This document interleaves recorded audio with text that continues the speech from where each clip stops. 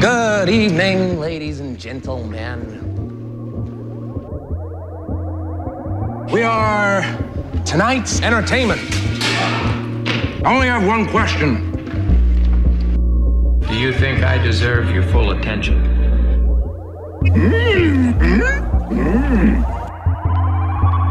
That's what I like to hear. Good evening, ladies and gentlemen. You're listening to 90.3 WRST FM Oshkosh. This is Script to Screen, and I'm your host, Max. And joining me here in the booth is Gideon. Hello. And today we are going to be talking about two films here that both have now released. I mean, one has had a release in theaters, but it's also been on HBO Max, and the other one, I believe, just had the HBO Max release. Yep. That's it. So we're going to be talking about the new Snyder Cut of Justice League and Kong versus Godzilla. Which one do you want to start out with, Gideon? I don't really have any preference this week. We can do Snyder Cut, I suppose. Yeah, I think that would probably work best to start us off, because that's the older of the two, though both are not very old at all. So how did you feel about it? When did you watch it? What are your thoughts on it overall, right off the bat here? Yeah, the Snyder Cut, for me, is just a really interesting phenomenon of pulp culture in general. Basically, what happened was they had this original movie, Justice League, came out 2017, almost universally hated, although it did get marginally better reviews than some of the other stuff from DC. Like, it had better reviews than Batman v Superman and Suicide Squad somehow. But it was a box office flop, completely bombed at the box office, didn't do like nearly even close to the numbers that the Avengers films from Marvel were doing, not even comparable in success.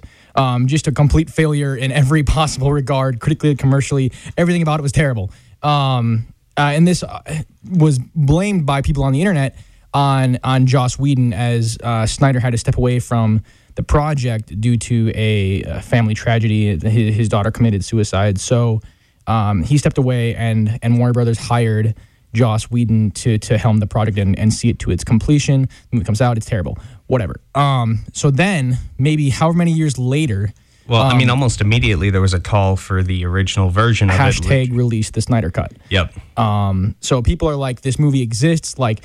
This is a thing, like it's not. And I was like, I saw this on Twitter, and I was like, this is a joke. Like I haven't seen anything like this ever happen. And even if it had, it didn't come to fruition. Like it was just ludicrous to me about what this entire concept of there being a secret hidden cut of a movie that was could somehow fix the absolute train wreck that the original was. And I was like, okay, whatever, this is never going to happen. Like, it just seemed like it was like a joke to me. And then 4 years later, it actually is, or 3 years later, they're like, okay, it's actually happening. Like, we have the original footage. We're going to restore it. We're going to do reshoots. We're going to refinish the VFX. And it's like, it's coming out. And I was like, okay, fine, whatever. It's coming out. It is what it is. I'll see it. We'll see what happens. Whatever. I was not expecting anything of it, even though it was finally happening. # release the Snyder Cut was a thing, and it wasn't a joke anymore. I was still like, this is just stupid. I don't care. This doesn't matter. This has no effect on my life whatsoever. Then the movie comes out on HBO Max to stream. It's 4 hours long. I sit down. I watch it. And it, like, blows my mind. Like, I do not understand how I enjoyed this movie as much as I did when I hate the original Justice League as much as I do. The difference is night and day for me. I enjoyed the crap out of this movie. All 4 hours of it, like, I mean, except for the last half hour, but all the first 3.5 hours, I was along for the ride. I had a great time. It's just a mystery. How this all came to be to me. It's a fascinating moment in our current culture. Well, tell me, like, because I didn't mind the first version of this as much as some people did. I was like, it was all right. Wasn't great. Still better than the Aquaman movie, in my opinion. Like, but I didn't see why there was so much hate about it. I didn't mind it. What exactly did you dislike about the original cut of Justice League? There's a lot of things that I hate about it. I feel like a lot of people say they don't like it, but they never elaborate. Off the bat is that it is a mishmash of tone from start to finish. So you've got two different directors basically competing more or less for their version to be seen. But the problem with that is that Joss Whedon came onto the project after it had already been 100% finished with principal photography. And then he comes in and does reshoots and whatever. So everything, it's so blatantly obvious the stuff that's his, that's been hammed in. A lot of the comedy. It's not just comedy though. It's like it's the visual color palette too. Yes. Like they've brightened up scenes. Like Zack Snyder. The whole ending is totally different. The whole ending is completely different. And so like the comedy affects the darker tone that's been set up by Snyder from the start. It makes scenes feel a lot less dramatic, and the comedy feels forced. It feels like they're really what it comes down to is that they're trying to make an Avengers movie, and that's what I think Warner Brothers wanted out of this Justice League film. They saw Avengers making $600 million. They saw Avengers this is before Endgame, but they saw Avengers and then Age of Ultron, or what happened before this, make $400 million and $600 million, and they're like, well, we need to have our team up movie to catch up with the Marvel Cinematic Universe, and then they see what Snyder's doing, and Snyder's doing something that's completely different with his quote unquote Snyderverse, with Man of Steel and then Batman v Superman and now Justice League. Mm-hmm. They're just completely different in tone. They're not trying to be these team up movies necessarily, or quote team up movies in the sense that like Avengers, it's like we've got all these people and they're gonna make jokes and they're coming together and like they're gonna. It's the tones are just completely not even same type of story. Like Snyder's is like this mythological epic of godlike proportions. And I'm not saying either approach is good or bad. All I'm saying is that when you have an approach that's already been set up from the beginning, and then you try to take and superimpose another on top of it, it just doesn't make sense. And and I think that's the primary reason why the movie is as bad as it is. But I think for me, I was just confounded by. I was just like the original Justice League. I came in, I saw it, and I was like, okay, I literally could not possibly care about any of these characters less than I do. The plot is garbage. It's not, and it has no propulsion of story. I am bored out of my mind for the entire movie. For the most part, is the same with the Snyder Cut. The overall what happens is the same, but that it shows how much the way that it progresses can affect propulsion and story momentum. Do you think people would have liked it as much if the Snyder Cut had always stayed as the main cut? Like if it had released, when did the first Justice League come out? 2017, 2018? Yes, 2017. So that's an interesting debate, because basically what happened was we wouldn't have gotten the 4-hour cut. That's the thing.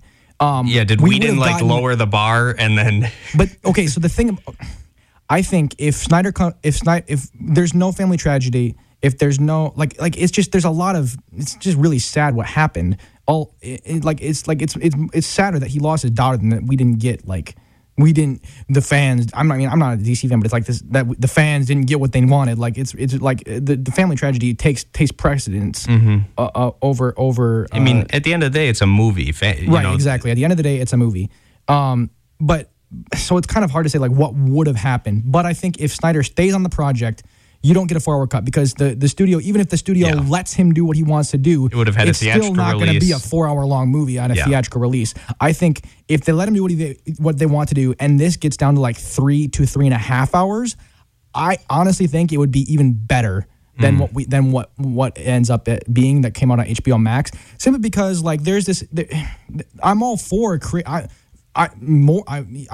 I want to emphasize that even more. Like I'm all for creators being creators and allowing directors to do what they want to do with the movie. Like you hired them to direct the movie, let them direct the movie, and whether like don't try to get in and like creatively mess with what they're doing when you've hired them to be a creative. That being said, there is something that can happen with creative limitations, if that makes sense. So like if they're creative limitation and artistic ability, like when those two things are working fully in concert, I think that's when the best, or maybe not the best, but that's when I think that the most cohesive project can happen. Whereas what we got on HBO Max like does feel a tad indulgent at times. I was just on board with it. But I do think we might get a better product if he comes out, because then it's like a 3-hour movie. It's still epic in proportion, but it's a little bit more reined in and palatable. Of it. Yeah, I do miss one thing though from the original version, and that was the brunch.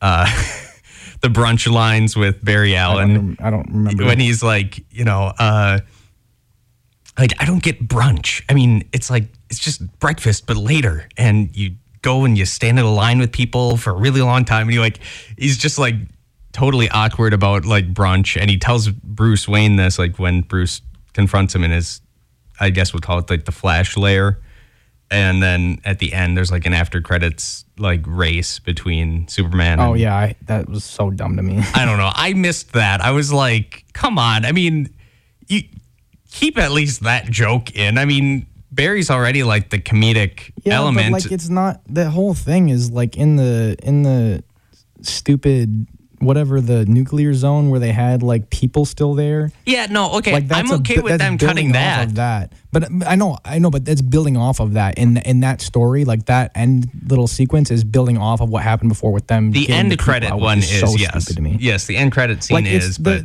it's basically, I feel like Whedon is trying to bring in like this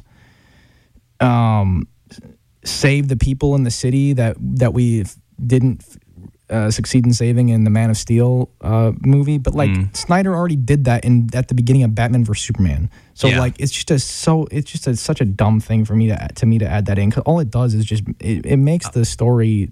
All I'm saying is that they got to include the first one when he's in the lair. They don't have to do the second part. They don't have to do the mention like of the race between Superman and Flash. Like that's whatever. I'm okay with cutting that. I just wish they had kept the first one. But other than that, I thought definitely Justice League was an improvement on almost every facet. I like I said, I didn't think the original was that bad, but it definitely was improved. And I never have doubted Zack Snyder. I always love his films. Well, see, that's an interesting thing for me, because I don't really like his movies for the most part. I can't even think of one that I really like all that much. Well, you got like 300, Watchmen, Sucker Punch are the big three for me that I love of his. Like any of those. Watchmen, I thought he did a fantastic job. Again, all of his films, you can tell his style is he loves like slow-mo the same way. Yeah, I think the thing about that though is that like he in the Snyder Cut, the slow-mo almost feels like a natural extension of the way he's telling the story. Mm-hmm. I mean, there were times I felt like it didn't need to be slow-mo. Yeah, I know, but I feel like for me it was just kind of like experiencing somebody being a creative, whereas with Watchmen it just feels like he's tarnishing the source material. Like he wasn't tarnishing anything with that. The only thing he changed was like the big. That's the interesting thing about Watchmen is that he keeps all of it the same, but he changes the meaning of it by the way that he shoots it. So again, it's the thing where it's like, it's the same thing. It's so weird because that's what happened between the original Justice League and the Snyder Cut, is that all this quote unquote same things are happening, but they mean different things because of the way they're shot and because of the context, which is so weird that when you get Watchmen, it's the same story, except this time I think Snyder's the one who made the story worse. But yeah. Well, that's interesting, man. All right, we're going to cut to a quick little 30-second break here, and when we come back, we will be scoring the new Justice League, so stick around. I'm Christopher Kimball, host of Mill Street Radio, a show that transforms how we think about food and cooking. From $13,000 melons in Tokyo to a bus stop in Tel Aviv that serves Filipino food, Mill Street Radio goes anywhere and everywhere. We ask questions and get answers about cooking, food, wine, farming, restaurants, as well as about the lives and cultures of the people who grow, produce, and create the food we eat. Sunday mornings at 10 here on 90.3 WRST FM, Oshkosh. Welcome back to Script to Screen. I'm your host, Max, and joining me here is Gideon. You're listening to 90.3 WRST FM, Oshkosh. We are about to start our scores here for the Snyder Cut of Justice League. So, Gideon, what do you got for our first category, buddy? First category is first impression. All right. I think with my first impression, I was very pleased with this film. 4 hours is kind of tough when somebody makes a movie, and I mean, you and I have sat through some, let's just say, not great 4 hour movies, but true. But this one, True statement. but this one I think is definitely a good movie, and now it makes me kind of want to watch the 4-hour cut of Hateful Eight, just to see if that really improves it that much. But I think the creative liberties that Zack took and improving kind of the faults of the of the Joss Whedon version, I think it really made a better movie. Now this is probably one of the better of the modern run of the DC films. I still don't know if it really holds up against like the Dark Knight series or Watchmen or some of the more classic Batman movies, but I will say it was a good film, and I would probably give this. I'm gonna say a 7. I didn't love it. I wasn't like blown away by it, but I do think the improvements definitely made it a better film. So I'm gonna give it a 7. Yeah, I gave this an 8 when I first finished it. The thing for me is that I think the movie overall is probably like a 7 if you count the last 30 minutes as part of the movie. Because the last 30 minutes, we haven't talked about this much, but they're terrible. Like it's the worst of what can happen when you give somebody complete creative liberties. I would disagree. They're literally post-credit scenes that happen before the credits. So basically in my head, what I said was they're post-credit scenes that happen before the credits. So I'm just in my head canon gonna move them after the credits and then just see the rest of the movie as a 3.5-hour movie. That's really, really good. I think if you say, oh, the post credits are part of the movie, it's a 7 because they really do bring the movie down by that much because it just is. It's really pointless. It has absolutely nothing to do with the actual story. It's just there for fan service. Now and that makes me wonder what scenes specifically you're talking about, but we can't everything get into after the actual end of the movie. Yeah, but I see. Like, I don't want to spoil anything, and I'm trying to remember exactly what you could be referring to. So, like the last shot of the movie is when Superman opens his shirt, and then everything after that is just like weird setup for movies that are never going to happen. I don't know. I mean, I when I actually think of like the last 30 minutes, I'm just thinking of that final battle, and I thought that final battle was so. No, the final battle's great. I'm talking about the stuff with like Lex Luthor and the stuff with Martian Manhunter and the stuff with. Good point. Okay. With Joker. Now, yeah. All that stuff is just like stop. You're right. Those are pretty much after credit scenes. You're totally right. Well, I thought they could have kept in, because wasn't that original vision in the first one when it's like Bruce's dream? And like, couldn't they have like put that with that Joker scene and like kind of done? I think what he's doing there is like building up this dream sequence as something that's going to eventually happen. So like that's why that stuff is in Batman vs Superman. And so then this kind of gives that scene in Batman vs Superman like a little bit more context.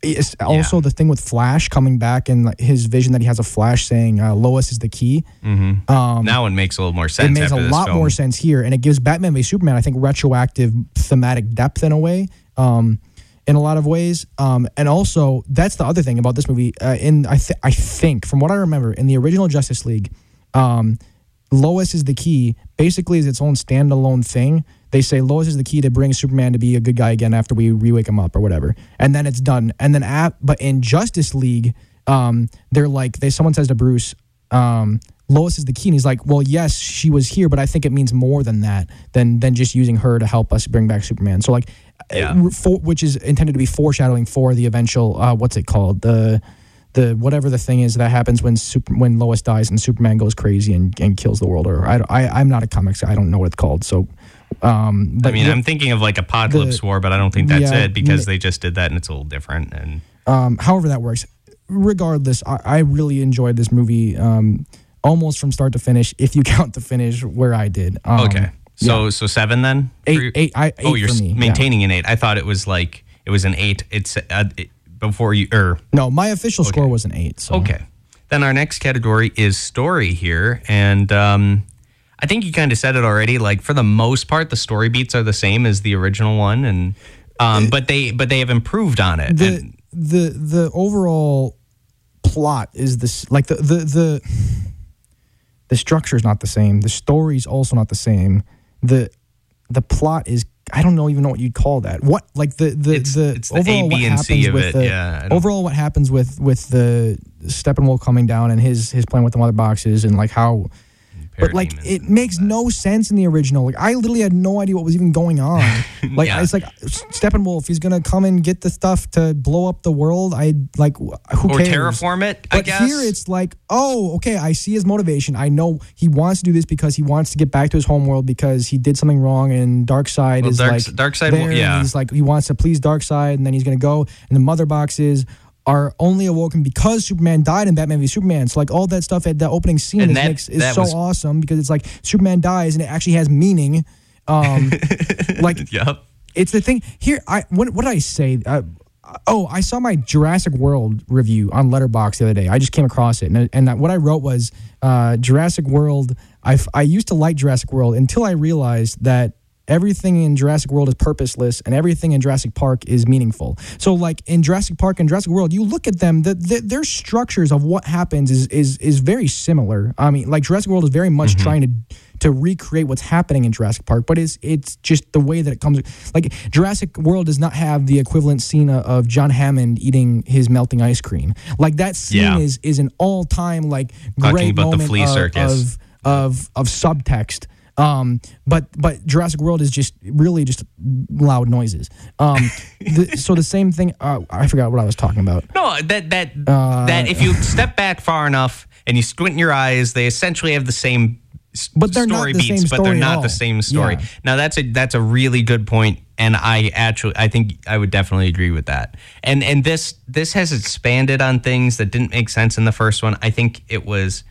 The way that it doles out information makes more sense, and because they gave this film enough screen time, and it seems to have a more cohesive plot, it definitely worked better too. And the characters are done better. I think that's the biggest takeaway for me.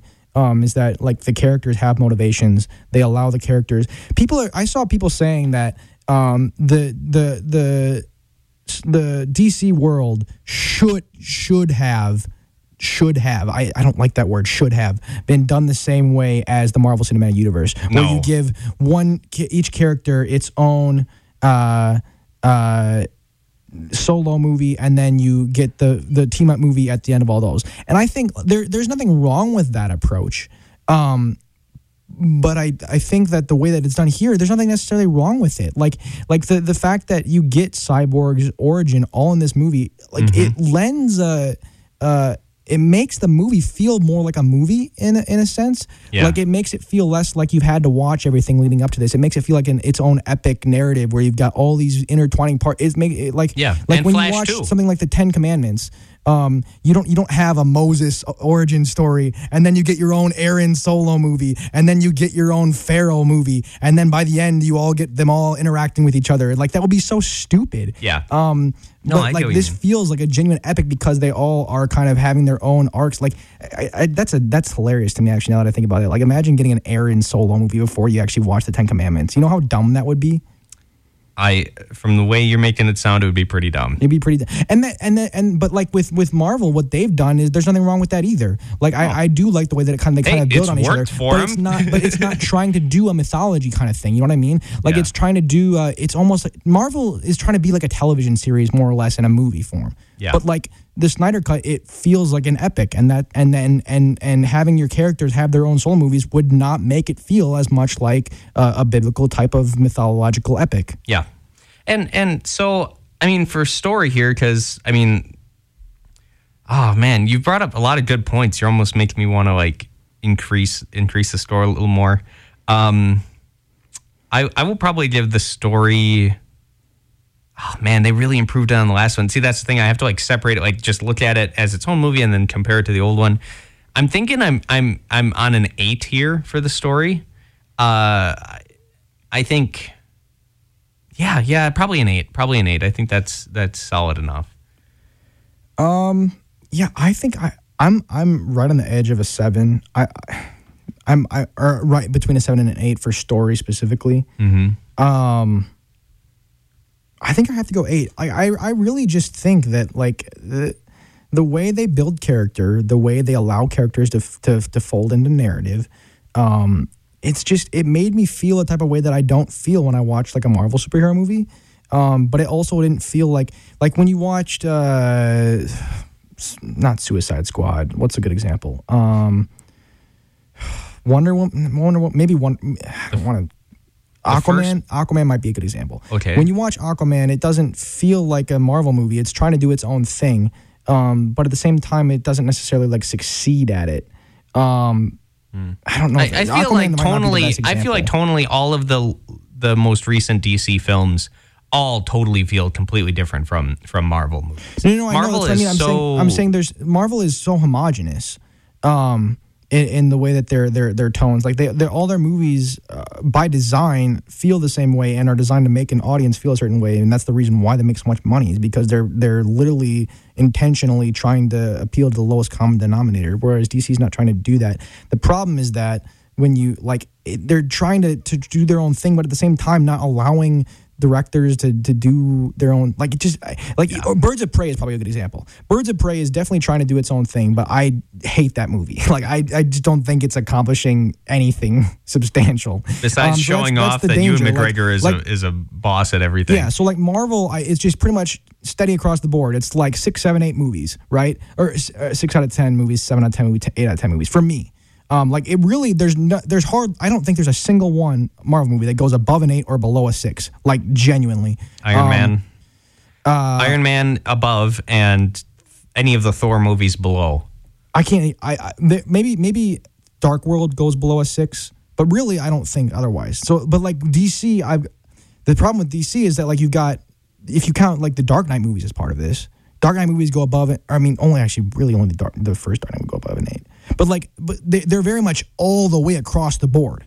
They're from 1 to 10. Okay, so there's a little less consistency, and sometimes you get a gem, and sometimes you don't. Right, and I think what would be the best strategy for them as a studio to do would just be to say, if we're not going for consistency in the first place, just let them do whatever the heck they want to do, and if they fail, they fail, because they're going to fail anyways. So why would you try to stop? That's how it's always been with DC. It's tell your own individual story with it. I mean, all of the Batman films are tonally completely different, and represent the era when they're being released and all that, and it's just everything's very very different, and it's something that hasn't happened to Marvel since the transition from the Fantastic Four movies and the original Spider-Man movies to Iron Man. That was the big shift there with how they handled their tone of their films, and then all of a sudden it became that consistent series that you've been talking about, and that build off each other. So I scored an 8 for story. You said 7 still? I think I'm going to give it an 8. Okay. And then I'm giving it a 7. 7? I'm looking at the other categories. I'm I see where my 8's coming from more so than the story itself. The story itself is very solid. I love the mythological aspect of it the most. But I think there's other things that kind of bring this. It's just it's more an emotional thing than an intellectual thing to me at this point. So next category is acting. I'll be pretty brief with this. I think they took out nearly every cringy line from the original version. Well, because Snyder said, I will not allow a single cut or a single shot that I didn't shoot to get in the movie. And So, but I mean, there's a lot of really cringy lines from the first one. There's in the first versions of this, in the climax, when Superman pops up and he stops Steppenwolf's hand, he's like, I'm a fan of, or it's I'm all about truth, and I'm also a fan of justice, or something. He says some dumb line like that. Yeah, I don't. And they totally cut that. That's very. They cut the dumb one from when Flash saves the family. He's like Dostoevsky, and then he bails out. Yeah, I remember that. That was so bad. So there's a lot of cringe that they took out of this. The only part I wish they would have kept was the brunch line, just because it added a little bit to the fun of Barry Allen without going into the cringy part. I think that reminds me of one thing that I did think was effective, which is the scene where he's like, I don't know how to fight. It's still not people. Great, but I think it's an effective way of having him have something to do in that fight. But so with the acting, I think I'll give it probably an 8 as well. I'm going 7 for acting. I think there's no Oscar-winning performances here. I think standout is Ray Fisher for sure. His character Cyborg is really allowed to shine and have his own. I mean, we spoke on his origin basically being entirely here, but I think he really brings a lot to this character. I think it's a travesty that they basically cut his entire story for the original because he's so great here. Not to mention his football game against the Badgers. Wisconsin Badgers, yeah. No, I really think he might be one of the best performances here. But I think, again, like you said, their performances all shine by like cutting away the bad stuff. Yeah. Like it really does show how editing is not half performance, but editing is a huge part of performance. This is a great example of good editing can make a good performance. Yes. Or make a bad performance good. I don't know how you want to say it, but like editing this is very the perfect important. Example for like any film school that will ever really, teach like, this, like the difference between what two directors can do with a film. Yeah, like it's crazy how this is. I feel like this is just going to be like an example in pop culture for years to come. Like just because it's that crazy of a thing that happened, and the contrast is so stark. I feel like legitimately film school teachers might literally use this. They should. They should. This has like pretty much never happened before. Yeah. So I score acting an 8. I give it a 7. Next category is look and feel. Oh man, I'm just like all 7. Or I mean, I feel like we're gonna be all 7s and 8s here. But look and feel, it improved a ton on the original one. They changed the tone of the lighting, and a lot of scenes that were like in dawn or sunset are now at night. Like that one stupid scene with Batman and Wonder Woman walking by the lake. It looks so dumb in the original. Yeah. Like it's just like, did you shoot this from like for TV basically is what it looks like? Well, I'm thinking like the big final battle, like in the original. That's like it's in also this lit. Like just stop. Use shadows. Learn how to use shadows. It looks so much better. Yeah. So I mean, I think it definitely got improved. Probably an 8 again. I mean, a really strong 8. I don't know if I would put this at a 9. I'm almost there. But I'm at a strong 8. Like if I could give this a decimal point, it'd be like an 8.9. Yeah, I'm probably at a weak 9. Honestly, because like look and feel was half the reason why I enjoyed this so much. Like it's Snyder's aesthetic, and Snyder definitely has an aesthetic. I just don't think that usually his aesthetic lends itself well to story. In the same way Michael Bay uses explosions, Snyder uses slow-mo. Yeah, but it's a different. It's okay. I know. There's a lot more to his stuff. No, I know. I'm just trying to say. I think like his aesthetic lends itself to the epicness of the characters here. And it doesn't. And whereas Batman vs Superman feels like it's trying to be like complex, if that makes sense. Justice League is trying to be epic, and like slow motion and stuff like that makes more sense for like the epic mythological type of thing they're doing in Justice League, and it doesn't make as much sense when it's like literally they're trying to do like a court case basically thing with Batman v Superman. That's why it's called Batman v Superman, but whatever. I think that's like why it doesn't feel like it's an aesthetic that matches as well for that, because it's like they're trying to do all these like intellectual things where they're talking a lot of the time, whereas here it's just like the motion and the action and the score and everything just lends itself, and it just feels amazing when you can watch an action sequence and just get what's happening. This was more of a spectacle for sure. Like it's a spectacle, and it has spectacle, and it like there's difference between having spectacle and then just it being nothing. Yeah. And I thought this about Nobody. I thought Nobody was basically trying to be a stylist movie that didn't have any style. This is a spectacle movie that has spectacle, and it works, and that's why I'm giving this a 9 for look and feel. Okay. Final category is effect. I really liked this. I did think it was an improvement. I think they pretty much improved on everything. So, and I was very pleased after watching this. I was like, that was a cool 4 hours I just spent. Again, I'll give it an 8. I wasn't like, oh my God, this is the best movie ever. But I definitely felt like I didn't waste my time. I was entertained. It did its job as a movie. Good job on this recut. Yeah, I think for me, the biggest thing about effect, I haven't mentioned this yet, but like I was literally getting emotional during some parts of this, which I was not expecting. Like the Cyborg stuff, like Lois Lane, her perspective in this, and the way that they film her basically, and how her like emotional journey, like I was like legitimately tearing up, which is kind of like weird to say, but like I was like, I bought into the emotion of what's happening, which is so weird. But like that on top of the exhilarating action, like just like it felt like a movie to me. Like, and I just loved watching it from start to, I mean, again, start to quote unquote finish. I'm gonna give this an 8. Like I just really loved watching it.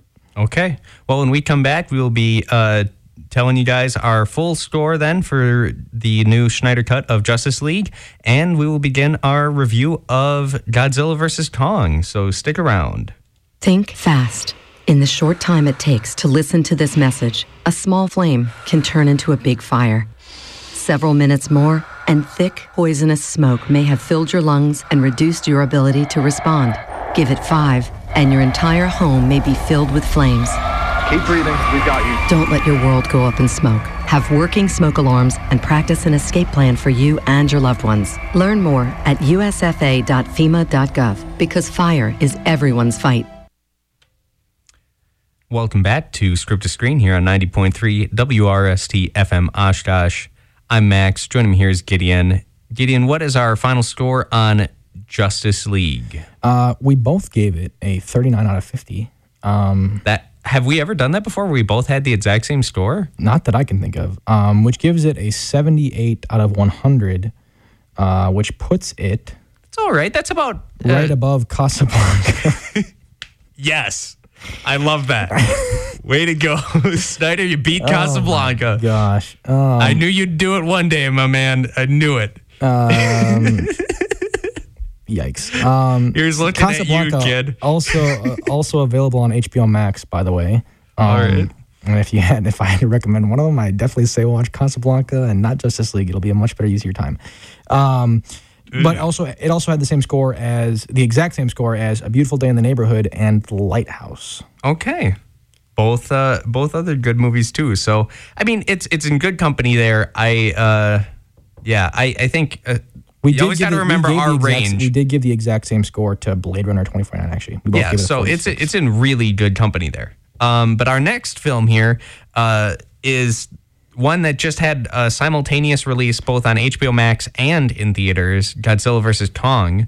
Wow, what a film. Did you watch it in theaters? I did watch it in theaters. And which reminds me, remember what I just said about Snyder Cut, about how it tries to be a spectacle movie and actually has spectacle? Yeah. You know what Godzilla vs. Kong is? A spectacle movie? A spectacle movie that doesn't have spectacle.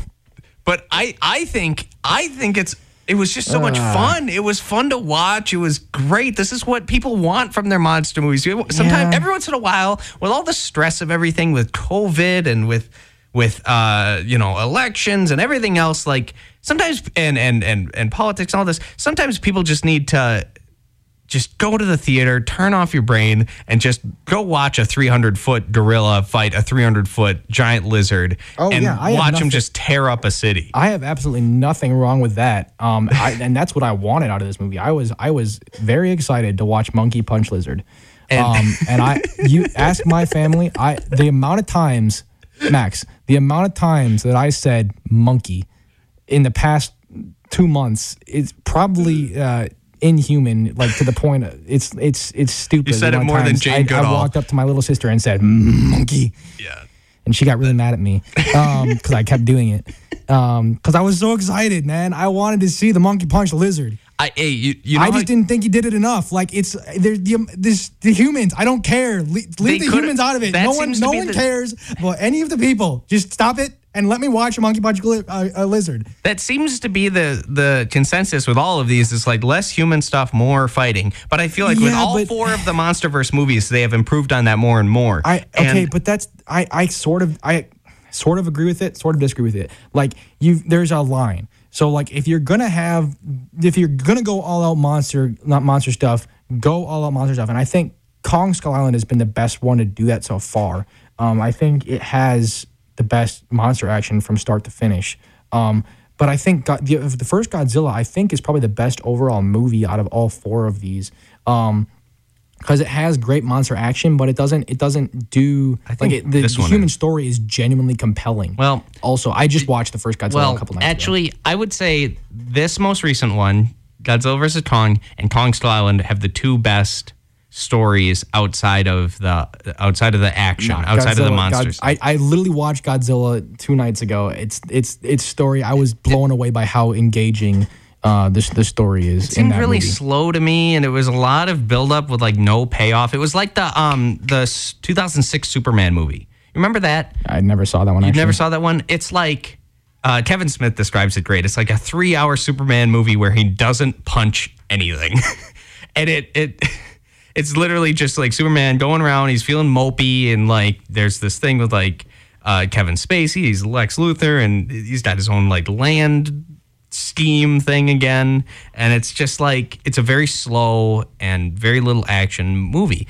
and that's how that first Godzilla felt. It was still a good movie. It looks good and does deliver on everything you want, but it deep down you feel like unsatisfied when you leave that movie. Yeah, see, I felt like as far as on a deeper emotional, intellectual level, I felt the most satisfied after watching that Godzilla compared to any of the other. Like I think Skull Island just has Skull Island I think is probably a really just great.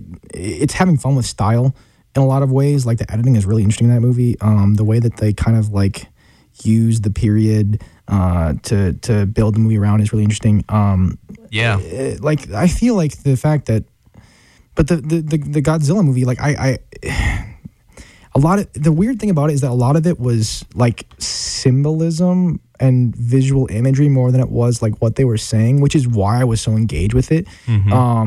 Like it's the images that it's giving you more so than like, if that makes sense. It's hard to describe it. So like the way that they use like closing doors and like separation as a motif that plays throughout it, like it's but it's always a tease. It's like no, you can't it's not though. But like Godzilla all the way. Oh, there's about to be cool action. Close the door. I'm talking about the us. human stuff. Like there's the way that like each of them has to get through the fact that they keep getting separated from each other, and it all wants to get back, and that is paid off by the end when Scarlet Witch and her brother get back together at the end. Oh my God, I never realized that that's the same actress. Holy cow. Yeah. But I think like the stuff, there's one shot where I was like, it's at the beginning you got Bryan Cranston who's looking through the glass window at his wife who's trapped in the nuclear thing and she dies.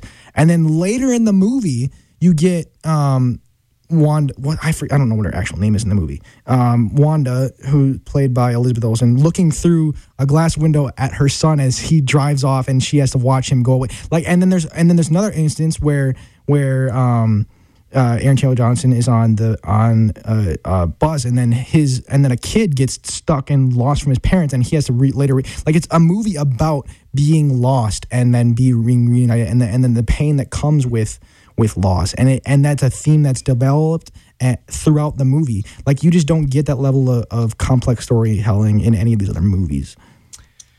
I suppose there is definitely truth to that, but at the same time, people aren't going to a Godzilla movie for the complex storytelling. In fact, the storytelling of Godzilla has a tradition of kind of being corny. So, but if you can do both, I don't think there's anything wrong. Like, but they didn't do both. They chose the storytelling over the action. It still has great action on top of it. I think for 7 minutes. There's 7 minutes or 8 minutes of Godzilla in that whole thing. Well, right. I've seen it cut together. Right. And I understand, and I feel like a lot of people were definitely disappointed by that. But I think when it's like there's, we're not even reviewing that. But Godzilla versus Kong, I think, has compelling human elements, though most people would say one of the two human side stories didn't need to happen. I'm kind of on board with that, kind of not, because I actually liked both the A human plot and the B human plot. I enjoyed both. But this one has a ton of action, and I think it's well paced enough where there's never too long of a gap without a giant monster fight in some way, shape, or form, or at least some moment where you're seeing the monsters, you know. Yeah. I was happy about that, and I thought the pacing was like perfect, and it kept you invested the entire time. And then the entire half hour, the final half hour of the film is just fantastic, just like full-blown action the whole time, and I was hyped. And the only thing that kind of made this movie bad for me, and this kind of falls into our effect category, like you always talk about how the theater here in Oshkosh isn't great. Garbage. There were literally people talking around me the entire movie. Oh, so not just the presentation, just like the people around you. No, it was the people around me that ruined it. There were people talking around me the entire time. 4 people checked their phones while the movie was going. I counted it. There were 4 people. Yeah. I was so angry. I was going to stand up at the beginning of the credits and sarcastically thank everybody for making my movie experience so bad. I was that close, man. But yeah, that's not what I mean when I say that the Oshkosh Theater is really bad. But I mean, that happens every once in a while. It's just like there's no movies, like just the amount of people, and then some of them just people who don't usually go to the movies and then actually didn't go to the movies to go to the movies. They went to the movies to sit on their phone. I should have gone I should have definitely gone to the Appleton one, I think. But other than that, though, I was still enjoying the movie. And then when I went home, I rewatched the fun scenes that I loved on HBO. That's the thing, though. Like that type of. That's why I was like super into it. Like fun scenes don't make a movie to me. And so like with this, it has some cool things. Like some of the set design is really interesting. Like the skull with like the tubes running out of it, I thought was like a really cool set thing that they did. The Hollow Earth stuff is cool. It felt like literally a set piece out of Journey to the Center of the Earth. Yeah, my dad literally said that during the movie. It looked like it. It looked like they took, for some reason, they took a big step back in animation quality. There. I don't know, man. I just felt like it fulfilled the very minimum of what I wanted from this. Like they had them fight. And it's like, okay, great. Like but like I feel like I just want more. Like I want like either, it's really hard to say because it's just like I felt empty at the end of the movie. Like it's just like I wanted more of something. And it's probably like, I don't know if it's like the solution is make there be less humans. I don't know if the solution is make there be more monsters. To a certain extent, it's just like the creativity that they use with the monster stuff is just like not. There's some stuff that's cool, like when he takes the bone and shoves it down his throat. That was pretty epic. But like the thing about Skull Island is there's some like literal, genuinely impressive, creative visual things that they do with like the spider thing that you think is a tree and then it turns out to be a monster, like that kind of stuff. Yeah, I'm just missing that here. I think that was a mother long legs is what they called that. Yeah, but. We're going to take a quick little break here, and then when we come back, we are going to be scoring Godzilla vs. Kong, so stick around. From Feature Story News in Washington, I'm Simon Marks. British Prime Minister Boris Johnson said a move to offer alternatives to the AstraZeneca COVID-19 jab for people under the age of 30 won't affect the availability of supplies in the UK. Meanwhile, in Brazil, daily deaths resulting from COVID-19 have risen above 4,000 for the first time. And at the White House, President Biden is expected to sign executive orders tomorrow on gun control. And we're back here on 90.3 WRST FM Oshkosh. Gideon and I are about to begin scoring Godzilla vs. Kong. So, Gideon, what do we got for our first category? First category is story. First impression. I don't know why I said story. We can't do first impression second. It just doesn't work that way, man. First impression, I was very pleased with this. This one, I think, is better than Monster or the King of the Monsters. King of the Monsters is far and away the worst of the four. I disagree. I don't know. See, somebody was like ranking these earlier, and I was like, I only know which one I would put on the bottom. But like the other ones, it's kind of a toss-up between Kong Style and King of the Monsters and this, because King of the Monsters also delivered on a ton of. Godzilla's on the bottom, the first one. First one for me, but okay. But I still think I would probably put Kong Skull Island on top just because I think it was like visually the coolest, had a really good story with the people, and the action was awesome. But I was very pleased with this. Like I said, I went home, I watched scenes again because I just couldn't get enough of it. And I was just like, this action is fantastic. I need to see more of this. So first impression, probably a 9 for me. I had a lot of fun. A 9? I had a lot of fun with this movie. Wow. I think I would have had an even better experience if that theater hadn't been packed with a bunch of inconsiderate people checking their phones. Man, I was back and forth between a 5 and a 6 on this. Oh gosh. It's gonna be one of these, Gideon. I didn't think it was going to be. I thought at the very whatever. I think I have it as a 6 on Letterboxd right now, so I think that's only fair to give it a 6 now. But I'm really very, very close to a 5. It's like the very low side of 6. Okay. Did you see this one in Oshkosh, or did you watch it? I saw it in Oshkosh. I had a good time watching it. I had fun. It's just, as a movie, it's just like... Did you do the IMAX, or how did you do it? Yeah, the super screen. I didn't see it on IMAX. I probably should have. It's not IMAX. It's a super screen. It's not the same brand. I mean, it's really the same technology. I thought they had it listed as IMAX there, no, but I might be wrong. No, they don't. It's really actually the same size as a IMAX, though. So one way or another, just compared to a true IMAX, it's not even close. But okay. Yeah. Then our next category is going to be story. And I feel like I already said my piece about the story here. I think the human A-plot, pretty solid. That seems to be what a lot of people think about it. It's like just the right amount. It's not too little, not too much. Keeps you entertained. No really annoying characters with the A-plot. The B-plot, human people. There's a lot of people who don't like that one actress who's involved in it. Oh my gosh, Isaac Gonzalez? No. The young girl, Millie Bobby Brown? Yeah. Why don't people like her? I don't know. I think they're saying she's like pushing Like as a SJW stuff. No, I think they're saying like the way she's written, she's like this SJW stand-in She's like character. a conspiracy theorist. I know. It doesn't make sense to me. Like I said, I didn't mind either of them. I'm just telling you that seems to be the consensus from a lot of critics of the human parts of this, is that it's anything with her involved in it they didn't like. Since when do critics criticize SJW stuff? The audience critics, Oh. not like the angry commenters and the whatever else. I'm not saying the critics, No, the people okay, who I are got you. publishing I the was like- work. I was like, that's that's not what I'm saying. But I How put is more. but like conspiracy theorists and SJWs are like not even the same thing. That doesn't even I'm make not sense. saying that. I'm not saying, and I'm No, I not know, agreeing with them. I know, But I'm just saying it's just a weird thing. It doesn't make sense to me. I know. I think they might be saying she's like a little bit of a Mary Sue a little bit. I don't know. It doesn't make sense to me. I'm not bothered by it. I thought that was fine. That B plot with her and those guys like kind of reminded me of the human B plot in the first Transformers movie when I remember everything about that story. Yeah, with the Australian hacker chick. No, I was being sarcastic. I don't know anything. Oh, well, there's like this Australian hacker chick, and she gets like a file, and she brings it to her friend's house, and like then they're all of a sudden like taken by the FBI, and then they're like thrown in with like the main characters. But it felt a lot like those guys. Rewatch. It's very funny. It's like the comedy of that movie. But so I didn't mind that at all. I thought the action was perfectly paced out, where you're never like.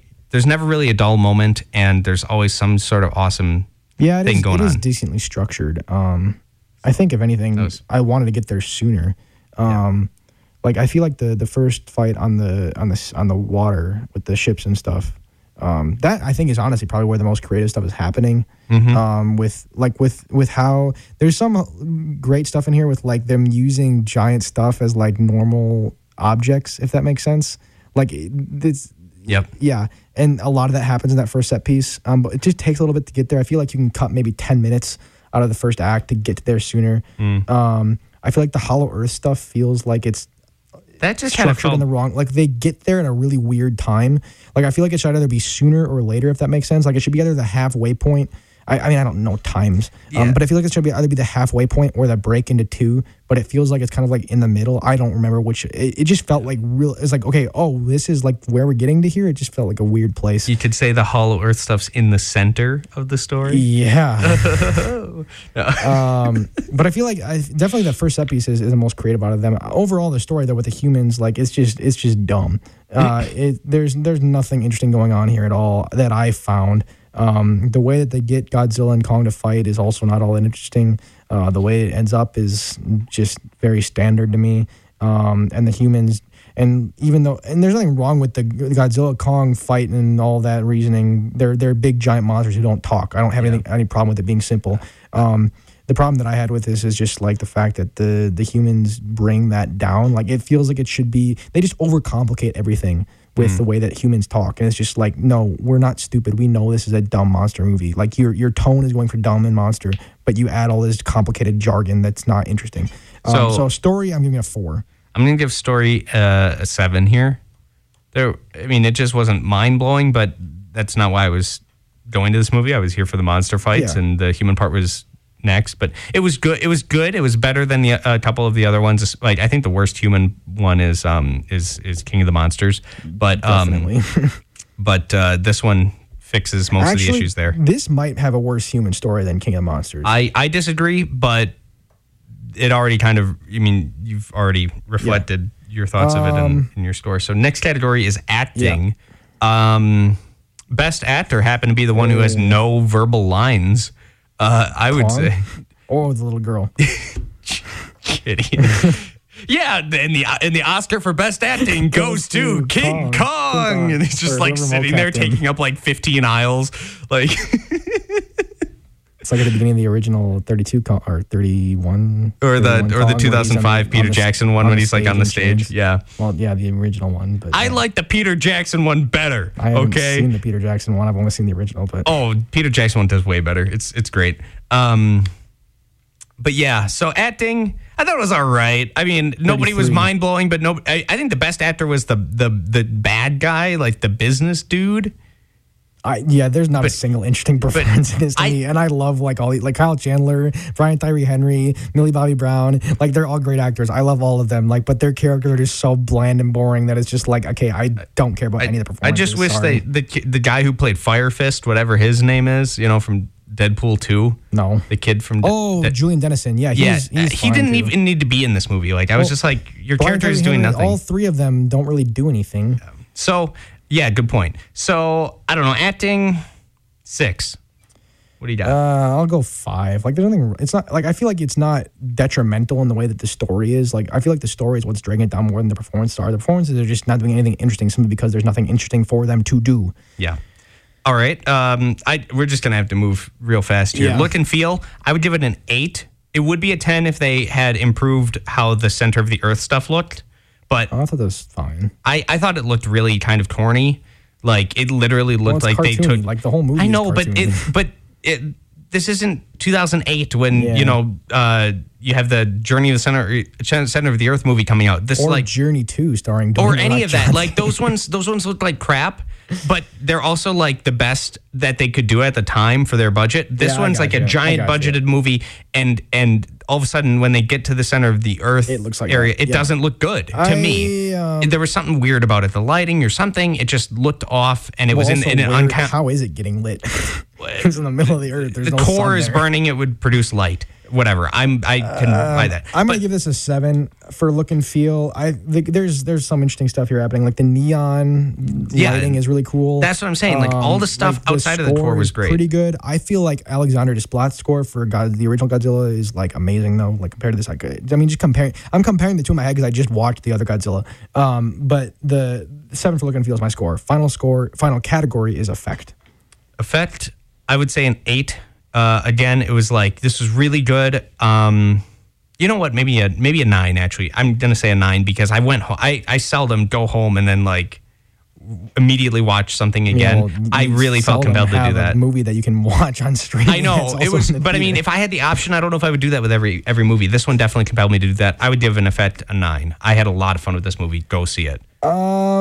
I'm between a 6 and a 7 because I did have a good time. I think I'm a 6. Like there's moments in here where it's like kind of stand up and cheer type of stuff where it's just like, oh, that's really cool. They did something exciting with the way the movie worked. Cool. I had fun. And then there's other times where it's just like I'm kind of bored. And it's never good when you can say a movie that's boring. 6. So I don't feel like if I can say I was bored, I don't feel like I can in good conscience give this a 7. Okay. So 6 is my score for effect, which makes our final score for Godzilla vs. Kong a 67 out of 100, which means that it is one above Fantastic Beasts and Where to Find Them and one below The Chronicles of Narnia, the first one.